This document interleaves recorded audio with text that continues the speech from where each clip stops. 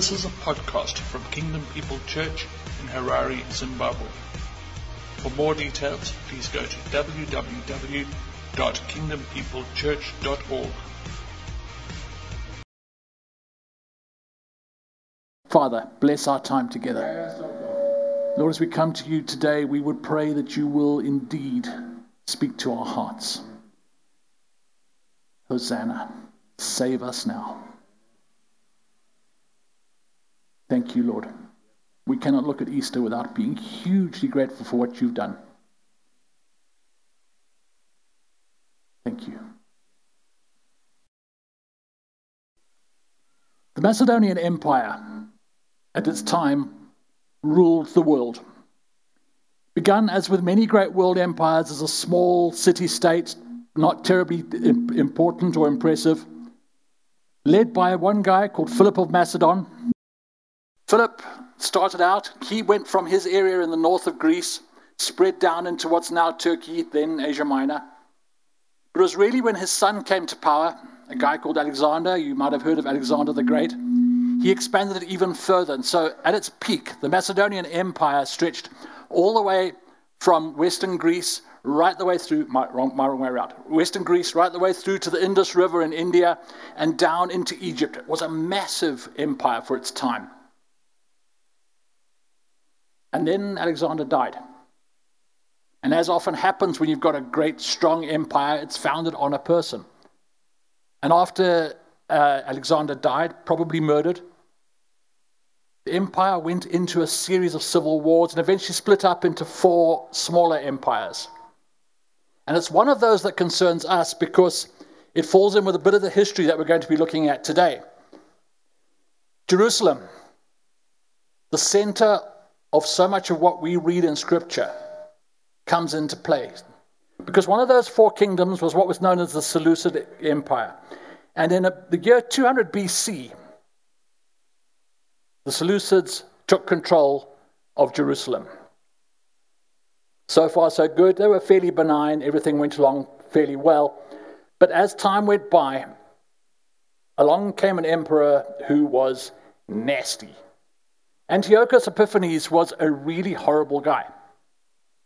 And not only was he keen to insert and enforce Greek culture throughout his empire, he had a way of doing it so as to annoy people. Now, you good people, you know your Bible fairly well. You know that the Old Testament is full of how to do worship properly if you're a Jew. And you know that Jews are not big on pigs. In fact, they don't touch pigs at all if they can help it. So when in 168 BC, Antiochus Epiphanes comes into Jerusalem, takes over the Jewish temple and declares it to be the temple of Jupiter, and takes a pig and slaughters that pig on the high altar in honor of Jupiter, the Jews were appalled. They remembered what Daniel had said a few hundred years before about the abomination of desolation coming into the temple, and this was what they saw. It was horrendous. Shortly after that, one priest, by the name of Matthias, decided that no, he was going to stand up to this. And when the ruler said, "You will sacrifice to Jupiter," he said, "No, I won't." They said, "Right, you're out. Somebody else will sacrifice." And he said, "No, they won't," and he killed him. And so began what was going to become known as the Maccabean Revolt. His sons spread out throughout the entire region of what we now know as Israel, that area of Judea, and proceeded to revolt against the Seleucids. In the year 164, they won. They beat the Seleucids. And Judas Maccabeus entered into Jerusalem. It was on the 23rd day of Kislev, a day which today is celebrated throughout Jewish culture as the day of Hanukkah. He came in, having driven out the Seleucids and all their Hellenistic influences, came into the temple and set to reestablish Jewish religious practice.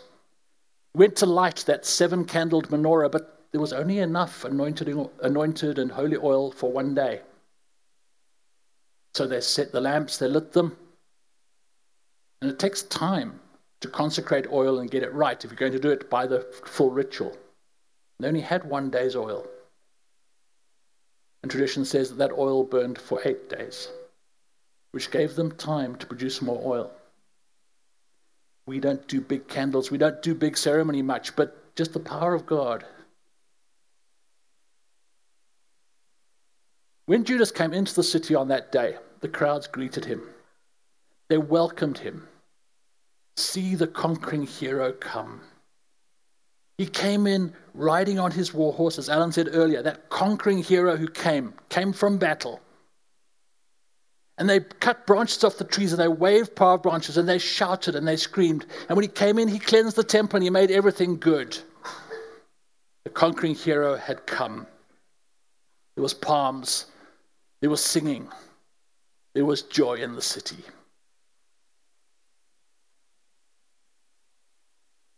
"194 years later, we pick up the story. Alan's read from John. I'm going to be reading from the Gospel of Mark. Gospel of Mark, chapter 11. Now, when they drew near to Jerusalem, to Bethphage and Bethany at the Mount of Olives, Jesus sent 2 of his disciples and said to them, "Go into the village in front of you, and immediately as you enter it, you will find a colt tied, on which no one has ever sat. Untie it and bring it. And if anyone says to you, 'Why are you doing this?' say, 'The Lord has need of it, and will bring it back here immediately.'" And they went away and found a colt tied at the door outside in the street, and they untied it. And some of those standing there said to them, "What are you doing, untying the colt?" And they told them what Jesus had said, and they let them go. And they brought the colt to Jesus and threw their cloaks on it, and he sat on it. And many spread their cloaks on the road, and others spread leafy branches that they had cut from the fields. And those who went before and those who followed were shouting, "Hossana! Blessed is he who comes in the name of the Lord. Blessed is the coming kingdom of David. Hosanna in the highest." And he entered Jerusalem and went into the temple. And when he had looked around at everything, as it was already late, he went out to Bethany with the 12.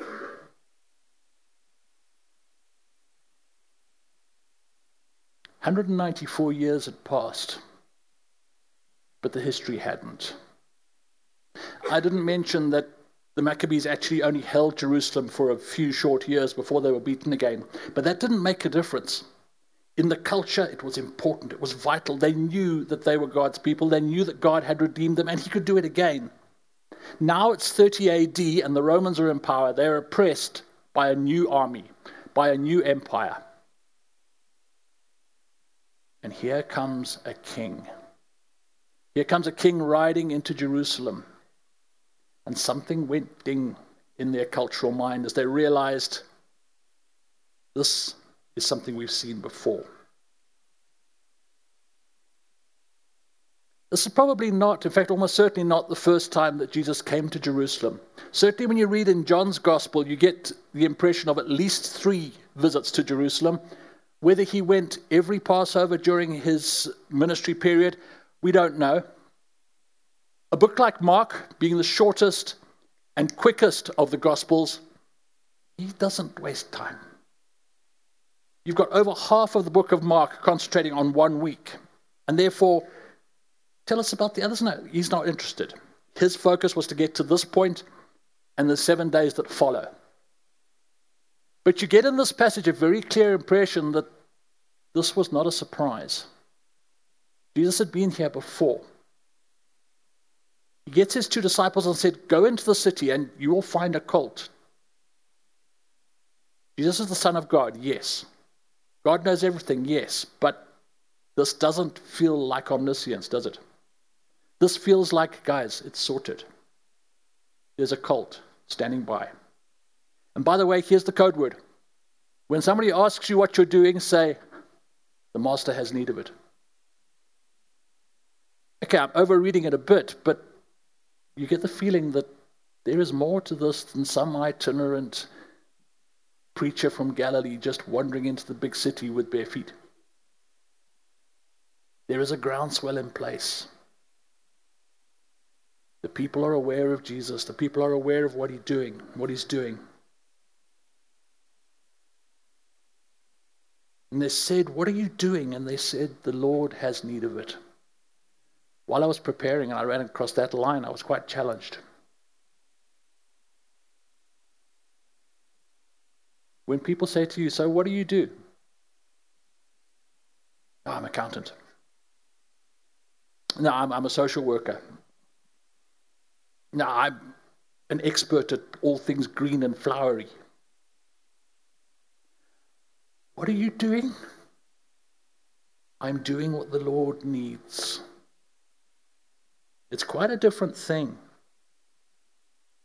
And it's where we need to be. The disciples go, they collect the colt, they bring it back to him. And when they brought the colt to Jesus, they threw their cloaks on it. I find this such a fascinating image. It's a young colt. No one's ever ridden on this thing before, so it's probably not full-size donkey, it's cloaks. Was it for his comfort? Was it for the donkey's comfort? I don't know. But others, they spread leafy branches in the street and they wave the branches. Other Gospels, as we've already read, speak about them being palm branches, which is where our Christian tradition of Palm Sunday comes from. But just that feeling of honor and glory, and let us make praise. Let us show that we welcome this person, that we honor them. It's a day of joy. It's a day of celebration. It's the day, the hero. It's the day of, is this another Maccabee? Is this going to make a difference? Is this going to be the king who we need to set us free from what's oppressing us? It's tough here. It's tough being under Roman rule. It's tough having to obey what the Romans say. Is this the king? But he's on a donkey. He's not on a horse. He comes in peace. Jesus is king. Yes, there's something special about him. We've seen what he's doing in Galilee. We've seen his power. He's different, but on a donkey. He comes in peace, not in conquest. In the first century, they didn't despise donkeys as much as we do. A donkey was still a noble beast. It was not uncommon for kings to ride donkeys, but when they did, they came in peace. They came in stability. They didn't come to say, we have won. They said, it's okay. We've got it. It was a position of security. And that's how Jesus came into Jerusalem. Secure and at peace. That's how he comes into our lives. Because he has conquered already. He is king. But on this day in 30 AD, he was making a very clear claim. Because he spoke to what the Old Testament tells us about what the Messiah is and would be. In Zechariah chapter 9, we read, "Rejoice greatly, O daughter of Zion. Shout aloud, O daughter of Jerusalem. Behold, your king is coming to you. Righteous and having salvation is he. Humble and mounted on a donkey, on a colt, on the foal of a donkey. Your king is coming in peace." Christians, we know that Jesus doesn't always make our lives easy. He does cause unrest. He does smack us upside the head when we need it. We know the story. We know that by the Mark account, probably the next day, he's into the temple creating merry mayhem. He does. When he finds things in our life that need sorting, he sorts them. But overall, our king comes in peace. Your king is coming to you righteous, and having salvation is he.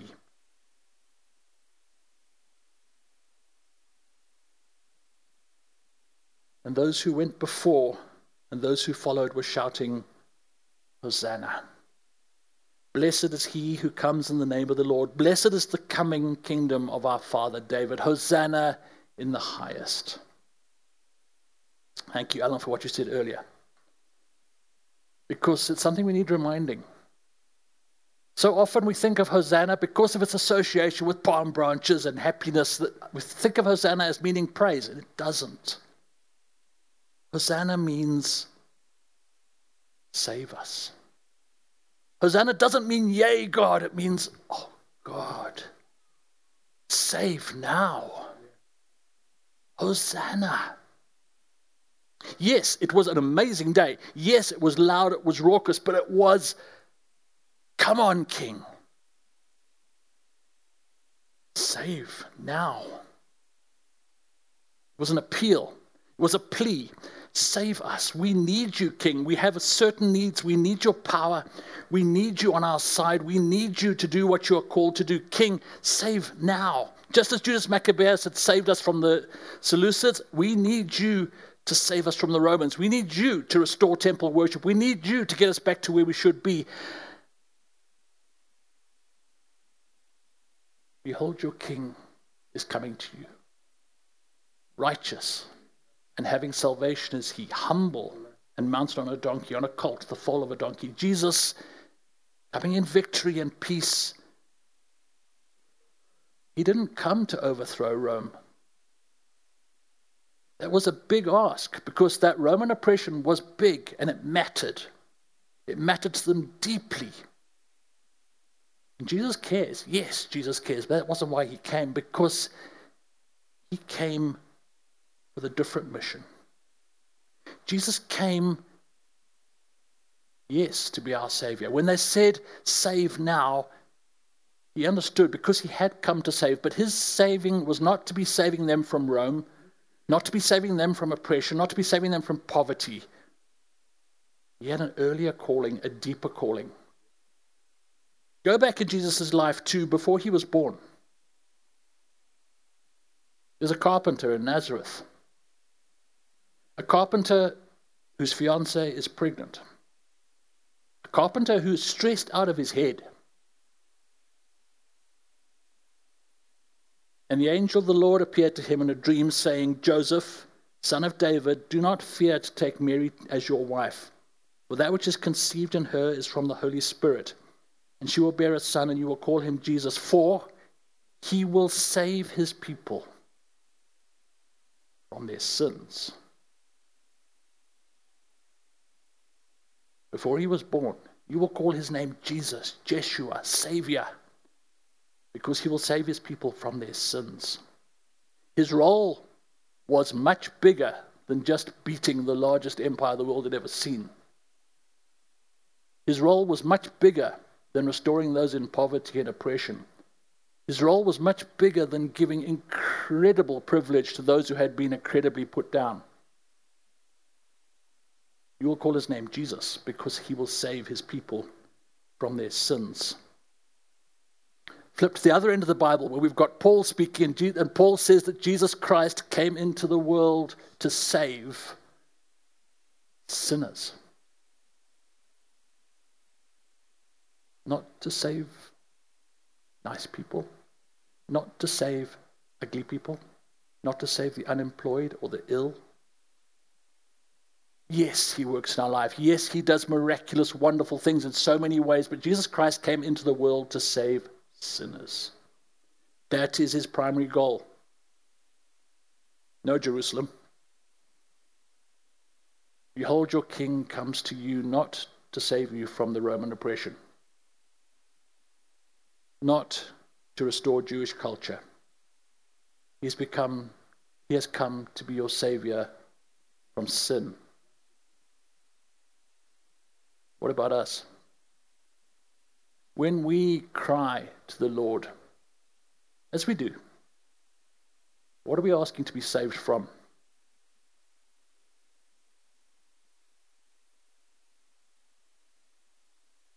An economy that is world famous for the wrong reasons? A political system that is beyond the understanding even of those of you who try? Do we ask to be saved from unemployment? Or from various illnesses? Physical, mental, emotional, relational? Those things that are plaguing us. Do we cry to God saying, save us from this? Do you, like me, find yourself in a situation in life where you go, Lord, I cannot do this. I need you to save me from this circumstance. If that is you, don't stop. Because he is a loving Father, and he will care, and he will work with you, and he will work to rescue you in his way and in his time. History tells us that the Israel of 30 AD did not get released from the Romans. In fact, they got thoroughly messed up by the Romans, and 40 years later, Jerusalem was destroyed by the Romans. That doesn't mean that God didn't answer the prayers, just that he had a bigger plan.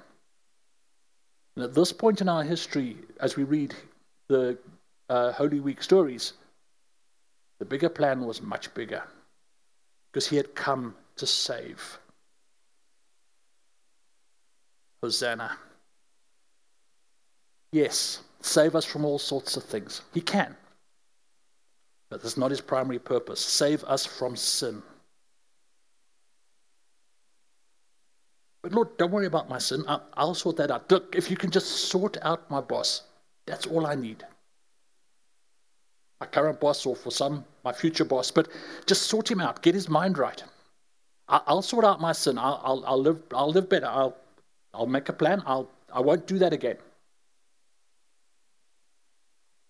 Why does the creator of the universe come down in human form to save me from something that I think I could do myself? Why does he who created heaven and earth, is beyond time, is perfect, is righteous, why does he choose to save us from the one thing we can save ourselves from? Simply because he knows everything. And he knows that I cannot save myself from my sin. I am rubbish. I will be kind and politically correct, and I will say that I cannot speak for you. But what I'm thinking at the moment is that you're rubbish too. You cannot save yourself from your sin. Don't give up trying. Yes, we are called to live righteously. Yes, we are called to live for God. Yes, we are called to be Christians, not just to say Christians. But you will call his name Jesus, for he will save his people from their sins. And oh, they need it. That's why he came. Why is sin so massive? Why is sin so important? Why did Jesus want to die for our sins and not to die for our oppressions? Because he sees how bad our sins are. If you go and beat up Rob after service, Margie will be really upset. Several of us would be quite disappointed. Everybody else might be newsworthy, but it's really not important to them. If by some freak of madness you go and you decide to go and assault the president, a large section of the state would be quite upset. You would come off seriously second best in that circumstance. Why? Because the president is more important, more influential, bigger, more powerful than Rob is. If you decide to assault Almighty God, all of creation is offended. Because he is supreme. This is why sin is important. If I do one thing which I think is, I shouldn't have done that. It insults not a little God, but eternal God. The offense is infinite, even if the action feels small. You cannot think that you can save yourself from an infinite wrongness. That little thing you do, you know what it is. It's little, but the number of thousands of times you've done it, it's actually becoming quite a cumulative little, isn't it? And every one of those is infinitely offensive to an infinite God. Hosanna, save us. Save us now. It wasn't just a mistake. It was an assault on an infinite holy God. In Romans 3, we read that none is righteous, not one. No one understands. No one seeks God. All have turned aside. Together they have become worthless. No one does good, not even you. You can't save yourself. Only He can. There's no distinction between those of us who pretend to look good and those who actually inside know they're not. Still in Romans 3, there's no distinction, for all have sinned and fall short of the glory of God.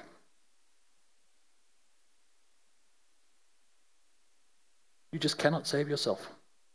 It's too big, which is why we cry, Hosanna, save us now, because we need that salvation.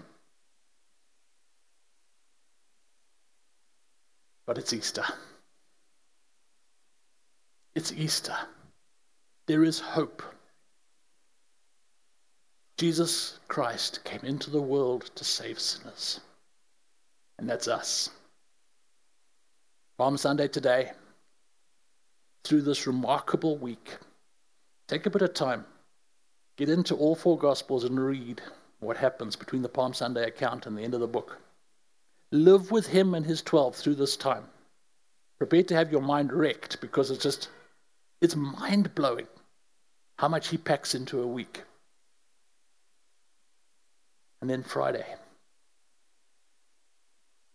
where the Savior of all the world gives up His life because He came into the world to save sinners.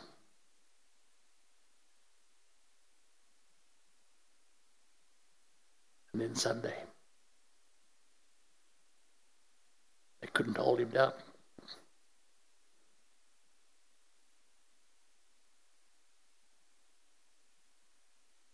He came, He did so much for us because of how much we need Him to do. Because of what we need, He chose to accept such suffering. Oh, He loves us so much. Surely He has borne our griefs and carried our sorrows. And yet we esteemed Him stricken, smitten by God and afflicted. But He was wounded for our transgressions. He was crushed for our iniquities. Upon Him was placed the chastisement that has brought us peace. And by His wounds we are healed. Hosanna, save us. Bring us peace. Heal our wounds. We can't save ourselves, but He did. He did it already. The gospel is not good advice. It is good news. And the news speaks of what has happened. He's done it. He died a cruel, merciless, devastating death because He is Savior. And He will save the people from their sins. Bearing shame and scoffing rude, in my place condemned He stood.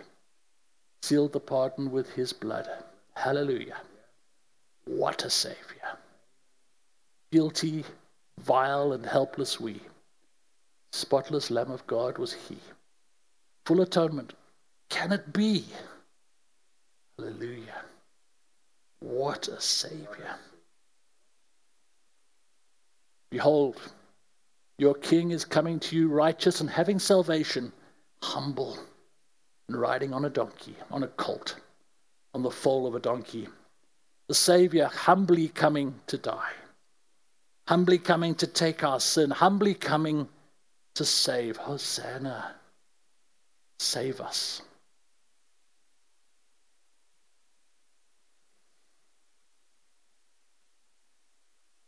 Wouldn't it be nice if we could say, so He died and that's it, we're done.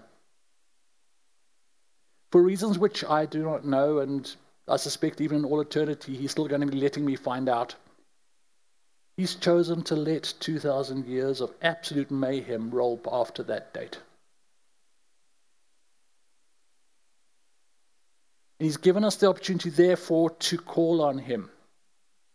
Not just to look back and say, Jesus is lovely. Hasn't he done well? But to actually stop and say, Lord, thank you. We need you. And today, in 2018, when we cry Hosanna, we can be crying with deep sincerity, Lord, save us. Except now it's not, Lord, go to Calvary and save us, but Lord, help us to accept the salvation that you have already given. Hosanna, save us now. Help us to accept the sacrifice that you've made. This is why you came. This is what you want from us.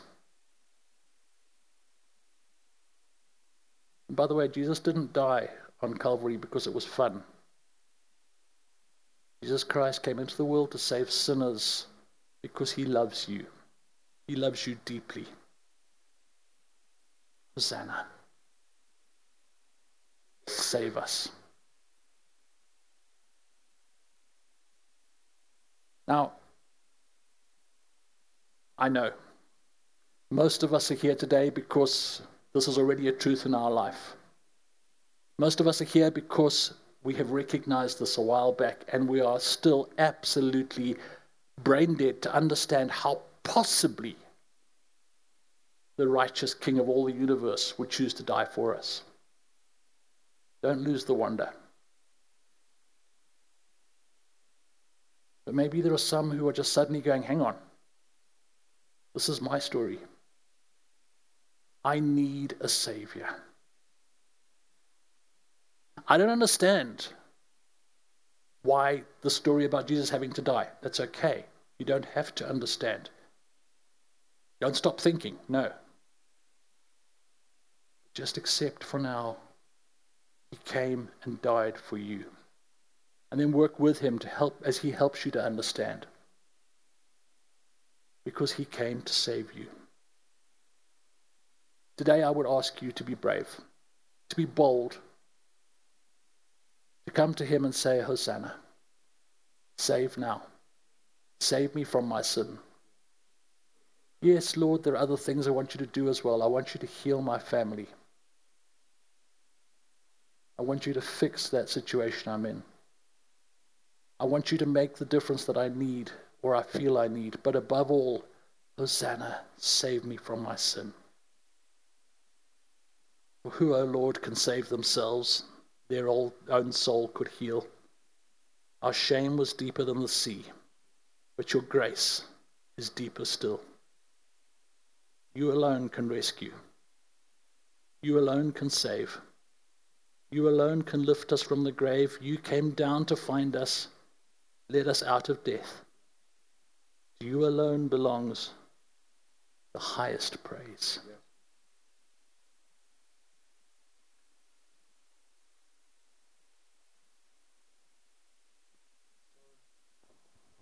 The Son of God who loved me and gave himself for me. Thank you very much, Mike. That certainly sets us up for Easter, doesn't it? Causes us to think, causes us to rejoice, causes us to remember, causes us to reflect. Thank you very much, Mike. That was just powerful. At the front, we've got some crackers and juice. And we're going to have what some people call the Eucharist, some people call Holy Communion, some people call the Lord's Supper, and some people call the breaking of bread. We call it the breaking of bread here. Some people think that this miraculously, this juice that's been poured out of a bottle and this crackers that have been broken up, they believe that it becomes the literal flesh and the literal blood of Jesus. We don't believe that. We believe this is symbolic, and we do it in remembrance of what the Lord Jesus did all those years ago. Let me read from Romans 5. It says, God has poured out his love into our hearts by the Holy Spirit, whom he has given us. You see, at just the right time when we were still powerless, Christ died for the ungodly. That's you and me. Very rarely will anyone die for a righteous man, though for a good man someone might possibly dare to die. But God demonstrates his love for us in this, that while we were still sinners, Christ died for us. That's what we heard this morning. Christ died for us. Over in 1 Corinthians chapter 11, the Apostle Paul gives us some instruction for how we do this. It's not just willy-nilly. This is very important. Something that people do sometimes once a week. I know guys that do it every day. We do it here once a month. But Paul was giving instruction to a church who weren't doing it very right. Some of them were getting drunk at this. They had to do. Some of them were eating all the food and leaving the poor people hungry. But Paul tells us this in verse 23 of 1 Corinthians 11. He says, I received from the Lord what I also passed to you, that the Lord Jesus, on the night he was betrayed, he took bread. We've got crackers. When he had given thanks, he broke it and says, this is my body, which is for you. Do this in remembrance of me. He was pointing to his death. It wasn't literal flesh they were eating. In the same way, after supper, he took the cup, saying, this cup is a new covenant in my blood. Do this whenever you drink it in remembrance of me. For whenever you eat this bread and drink this cup, you proclaim the Lord's death till he comes. Therefore, whoever eats the bread or drinks the cup in an unworthy manner will be guilty of sinning against the body and blood of the Lord Jesus. If you're here this morning and you're not in relationship with Jesus and he is not your Savior and he's not taking your sin away, please do not take that. That's what the Word of God says. It says a man ought to examine himself. Hopefully we examine ourselves every day so that we're ready for this. If not, you need to get praying a lot and asking God for forgiveness right now. Ought to examine himself before he eats the bread and drinks the cup. For anyone who eats and drinks without recognizing the body of the Lord eats and drinks judgment on himself. Some people are weak and sick. Some people have died and fallen asleep.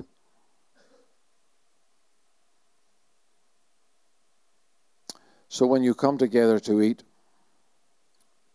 wait for each other. If you're hungry, go home to the braai this afternoon and eat. Make sure you meet together so that it doesn't result in judgment.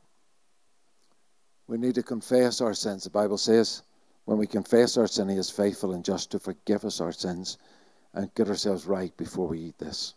Now you might say, Alan, I've done a lot of sin this week. Should I take this bread and wine? Yes.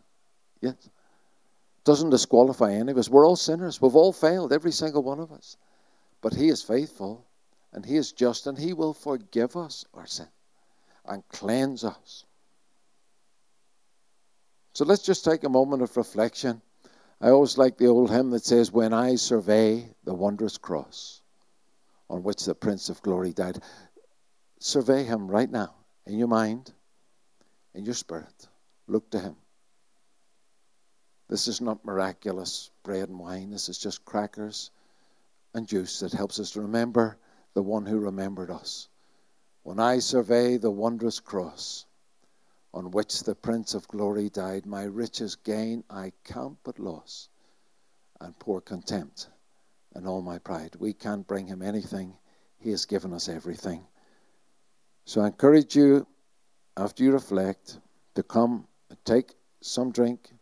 Take a little bit of biscuit. You can come as an individual. I like it personally. It's for individual. I like it for individuals because it's me. He did it for me. But you can do it as a couple. You can do it as a family. You can do it as friends. You break bread together. Let's do it unto him, the one. Remember him, the one who remembered us. Lord Jesus, we thank you when we survey that wondrous cross. We say, save us. Save us again. Save us again, O God. Hosanna, save us again. From our sin and our foolishness, we recognize that we are wicked. The heart is deceitful above all things and desperately wicked. God, would you forgive us? Forgive me my sin. Cleanse me from unrighteousness. And God, as we take the bread that reminds us of your broken body and we drink the juice that reminds us of the blood that was poured out on the cross, we remember you and we say thank you from the bottom of our hearts for such a great salvation, for such a great sacrifice, and for such a great Savior. We worship you in Jesus' name. You have been listening to a podcast from Kingdom People Church in Harare. For more details, please go to www.kingdompeoplechurch.org.